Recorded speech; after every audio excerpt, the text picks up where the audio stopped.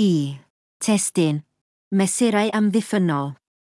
Annwyl madames blaenslais sirs. Fel y gwyddom, yn ystod y cyfnod hwn rydym yn cael ein gorfodi i ddelio â diogelwch neu ddigwyddiadau terfysgol sy'n digwydd yn anffodus o bryd IW gilydd. Pan ymosodir ar berson mewn man cyhoeddus mae 2 opsiwn ymateb fel y gwyddwch.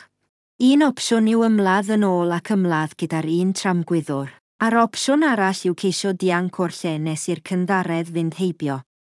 Fodd bynnag, o ran person anabol a hyd yn oed yn fwy gwir o ran person sy'n rhwymi gadeiriau olwyn, nid oes yr un o'r 2 ffordd hyn yn bosibl.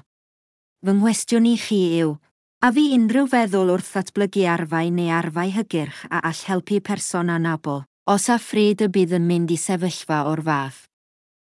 Ac i'r graddau bod arfau o'r fath ar agor ar y lefel dechnegol, ystyriwch sut i osod meini prawf a phrofion gyda'r nod o benderfynu pa bobl anabol fydd ymynediad at arfau o'r fath, ac mae hyn oherwydd y potensial i gamdrin hawl o'r fath i amddiffyn eich hun.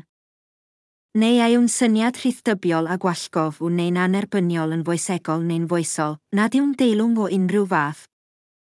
Beth yw eich barn chi?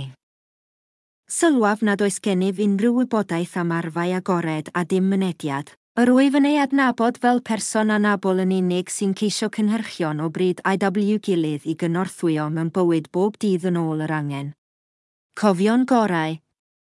Asaf Benamini.